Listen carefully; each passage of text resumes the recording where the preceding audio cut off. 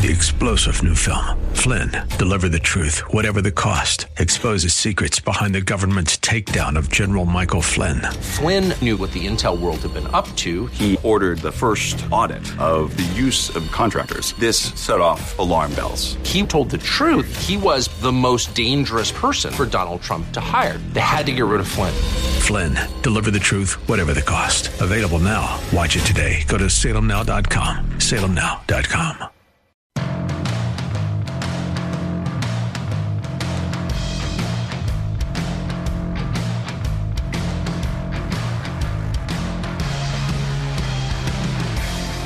Welcome to a Friday edition, end of the week edition of the Bruce Hooley Show. Glad to be with you, as we do every week. We'll start hour number 2 of the program with our weekly interview with Ohio Press Network head honcho Jack Windsor. Looking forward to talking to Jack about the latest in state politics. And J.D. Vance endorsing Donald Trump right off the top right now before anybody else is in the race. Nikki Haley soon will be. Well, John Bolton's in the race, but I wouldn't expect J.D. to endorse John Bolton. Or I don't know if anybody besides members of the Bolton family will endorse John Bolton. But we will have thoughts on J.D. Vance endorsing Donald Trump a little bit later in the program. We don't have a whole lot more details on the extremely unfortunate event that transpired yesterday at Ridgeview Junior High School in Pickerington. A man committed suicide. He was there with his wife. He's the stepfather of a Ridgeview student, and he was confronted with an alleged crime that the stepfather apparently committed. A Pickerington detective took him in a separate room at the school in the office area to talk to him about this alleged incident, and the stepfather at that point in time, after some minutes of conversation with this detective, the stepfather pulled out a pistol and shot himself to death. They do not have classes today in Pickerington, at the Pickerington Central District, because of this very, very regrettable and very, very scary incident. And I'm looking at this incident and expecting, understandably, parents to be upset about someone being able to bring a weapon into a junior high school. This is something that I think would be possible at numerous Central Ohio schools. And the question of how to react to something in order to prevent a circumstance like it happening again will undoubtedly be something that the Pickerington Board of Education will have to determine. And we do this all the time in our society. Something will happen, and then we recoil in disapproval or horror at it, and then we decide, well, we have to do X in order to prevent this kind of incident from happening again, or to prevent the circumstances from happening again, so that they don't either reoccur or multiply and lead to something worse. This is evident every single time there is an incident of violence involving police that captures the attention of the American news media, which is to then say captures the attention of the American public. The death of Tyree Nichols in Memphis is a horrible event. No one wants to see a citizen who either A, did nothing, or did something so minimal he certainly didn't deserve even a fraction of the physical beating that he took, which led to his death. And there have been, and there will continue to be for a while, whatever the shelf life is on the news value of Mr. Nichols' murder, and it was a murder, there will be this hue and cry that we have to do something. We have to reform police. We have to. And I've been thinking a lot about this because, you know, we've seen the same kind of reaction in the aftermath of George Floyd's death. We have to do something. Here's a black man on video. A white cop is kneeling on his neck, on his back, on his shoulder somewhere. Cop is on top of him, restraining him. and George Floyd dies. And while the official autopsy said he died of some kind of drug-induced catastrophic reaction, while the immediate narrative was racist cop, it's interesting that when Derek Chauvin was tried and convicted in court, Keith Ellison, the prosecutor, black prosecutor, made no attempt to introduce any evidence that Derek Chauvin was motivated by racial animus toward George Floyd. It wasn't that they made the case and that aspect of the case was rejected. It was that they didn't even attempt to introduce it. Now, if you go way back into the Wayback Machine, 1994, with O.J. Simpson and his trial for the double murder of Nicole Brown Simpson and Ron Goldman,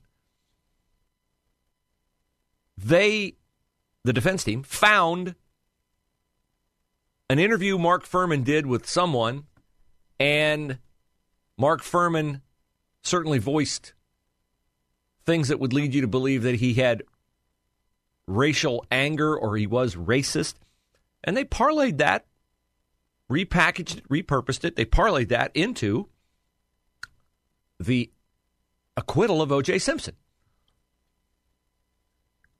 And every time we have something, whether it's O.J. Simpson, whether it's George Floyd, now it's Tyree Nichols, we've got to do something. We've got to fix it. We've got to prevent this from happening. This can't ever happen again, blah, blah, blah, blah, blah. And the sad fact of it is, there is no way, no way to legislate and guarantee virtuous behavior by anyone. By anyone. You cannot guarantee virtuous behavior because people are at their core made with a nature that is selfish, that is sinful, that is self-serving. All those things kind of mean the same thing. And so we will not pump the brakes on whatever reforms must result from Tyree Nichols' death. What they will not be happening is an examination of the true reasons why Tyree Nichols' death happened. Because the true reason, or at least a plausible reason, one worth consideration, I'm not going to say it's the exact reason, because I have my theories on what really led to Tyree Nichols' death. It is as old as pretty much the first instance of adultery in our culture. The way those cops beat Tyree Nichols will surprise me very much if at trial we don't find out that one of those police officers had a personal vendetta against Tyree Nichols or was acting on someone else's personal vendetta against Tyree Nichols. But we got to that point where 5 police officers did their job in a fashion that is antithetical to the way any police officer should ever do their job. Because after George Floyd, we had to do something. And what was the something that we had to do? We had to get police forces looking more like the areas of the city that they police. Well, we're struggling with that. We can't find enough minority officers. We can't get people to become police. So if you want to increase your pool of police officers, what is one way to do it? One way to do it is to lower your standards that are putting you in a situation at the moment where you don't have enough police officers that have the outward appearance that you think will legislate virtue.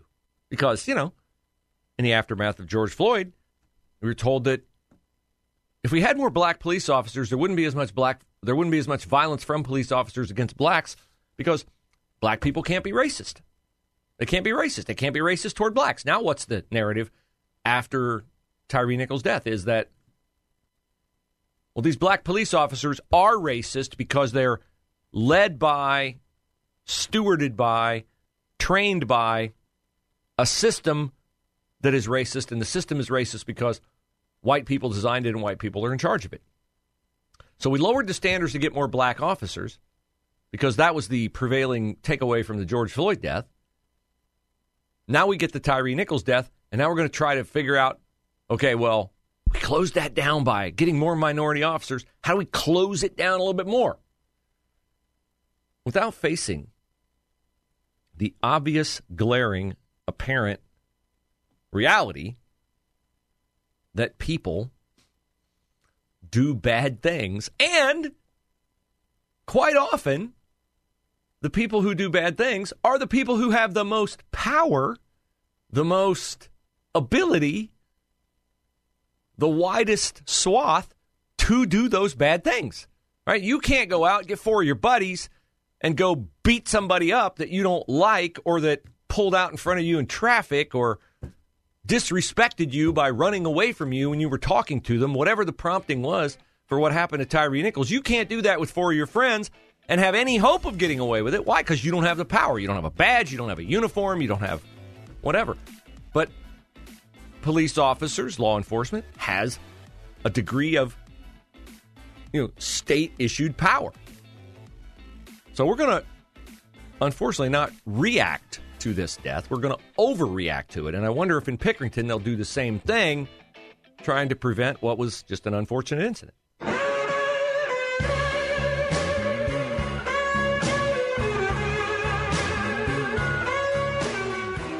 So there's a big jobs report out today that they added like 3 times as many jobs as they thought. And Joe Biden, of course, is touting that as his proof that we're building the economy from the bottom up and the middle out. Pretty soon we're going to bottom out. We'll talk about this jobs report with Josh Pick on the Aptus Retirement Blueprint radio show tonight at 7. We'll replay it at noon tomorrow. I don't have not had the time to cut Biden's audio yet from today, but here's the highlight from yesterday afternoon after the show ended. Joe Biden touting the balance of the people who are working in his cabinet. More than half the women in my cabinet, more than half the people in my cabinet, more than half of the women in my administration are women. More than half the women in his administration are women. Now, we can all mock that, like, well, that's obvious. But maybe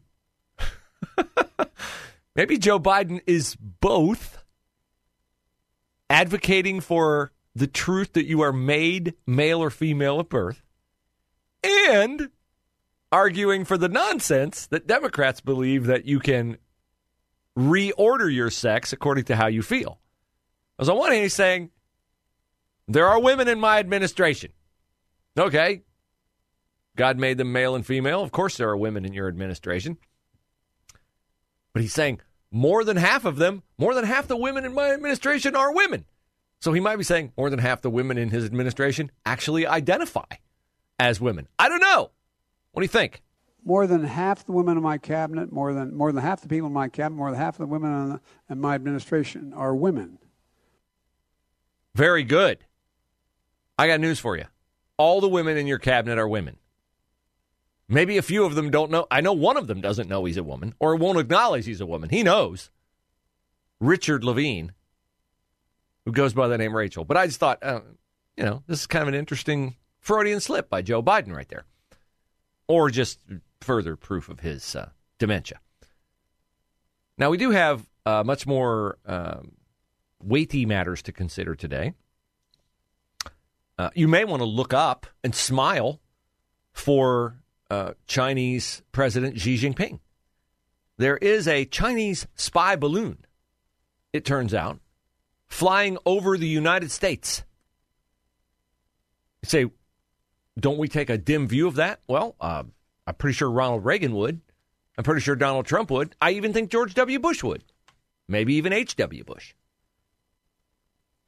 But the question is not, why aren't we doing something about the Chinese spy balloon that's been hovering over Montana and came all the way from the Aleutian Islands? By the way, you say, well, what's the harm in Montana? They're going to get the scoop on the next big subplot on Yellowstone? Maybe that too.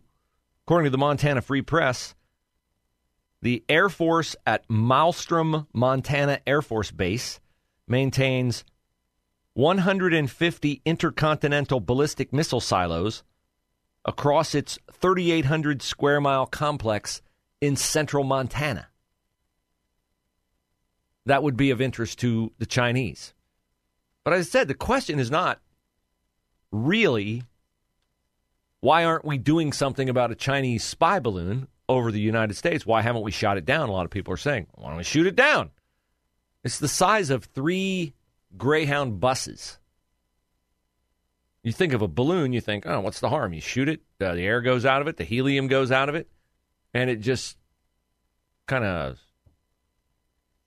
lightly falls to Earth. No. This would have quite a bit of weighty debris. And there are those who wonder, is there a dirty bomb in it? You know, shoot it. Maybe they want you to shoot it down. So it's got all kinds of gases or toxins or whatever. Seen COVID-19. That would be a super aggressive, all-out war-inducing aggressive action by the Chinese. But put yourself in Xi Jinping's shoes. Why would you not send a Chinese spy balloon over the United States when you know, what do you know?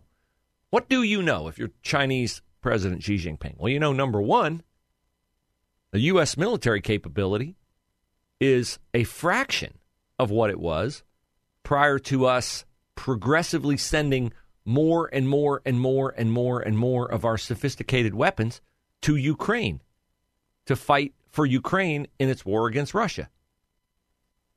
So you know our military reserves are depleted. And what else do you know if you're Xi Jinping? Well, this is a blank I can't fill in. But I can surmise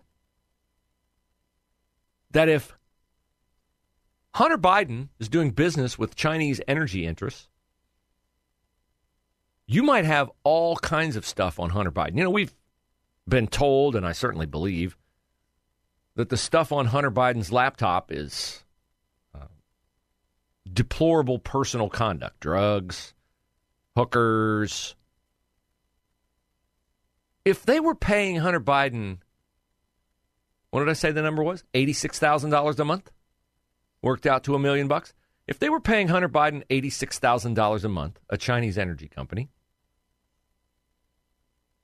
do you think it's remotely possible that they might have played off of his addictions and his bent toward immorality and decadent behavior to compile their very own stock, their very own dossier on Hunter Biden and his activities? And do you think if you're Joe Biden, that being aware of this, which if I'm Xi Jinping, I'm definitely making Joe Biden aware of it, that this might cloud your decision-making if you're Joe Biden? Again, I can't prove this. No one can prove this. But is it a plausible assumption? Is it plausible? I think it is more than plausible. I think if I were going to plot plausible on one end of the continuum and probable on the other end of the continuum, my needle would be tipping toward probable more than plausible.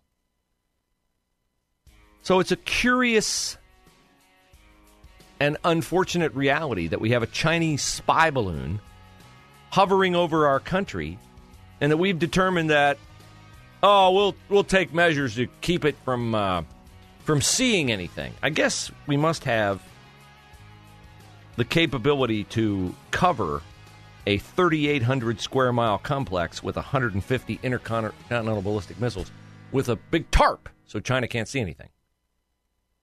3-star General Michael J. Flynn, head of the Pentagon Intelligence Agency, knew all the government's dirty secrets. He was one of the most respected generals in the military. Flynn knew what the intel world had been up to. He understood its funding. He ordered the first audit of the use of contractors. This set off alarm bells. The explosive new documentary, Flynn, Deliver the Truth, Whatever the Cost, uncovers the facts behind this scandal. Flynn told the truth. He was the most dangerous person for Donald Trump to hire. I find out the worst enemy that I'm going to face in my life is right here in America. They took my assessment and they wanted me to change it. And I was like, I'm not changing it. They had to get rid of Flynn. With in-depth interviews, archival footage, and never-before-seen personal records of the man behind the headlines. I just felt like I was drowning. Flynn, Deliver the Truth, Whatever the Cost. Available now. Watch it today. Go to salemnow.com. salemnow.com.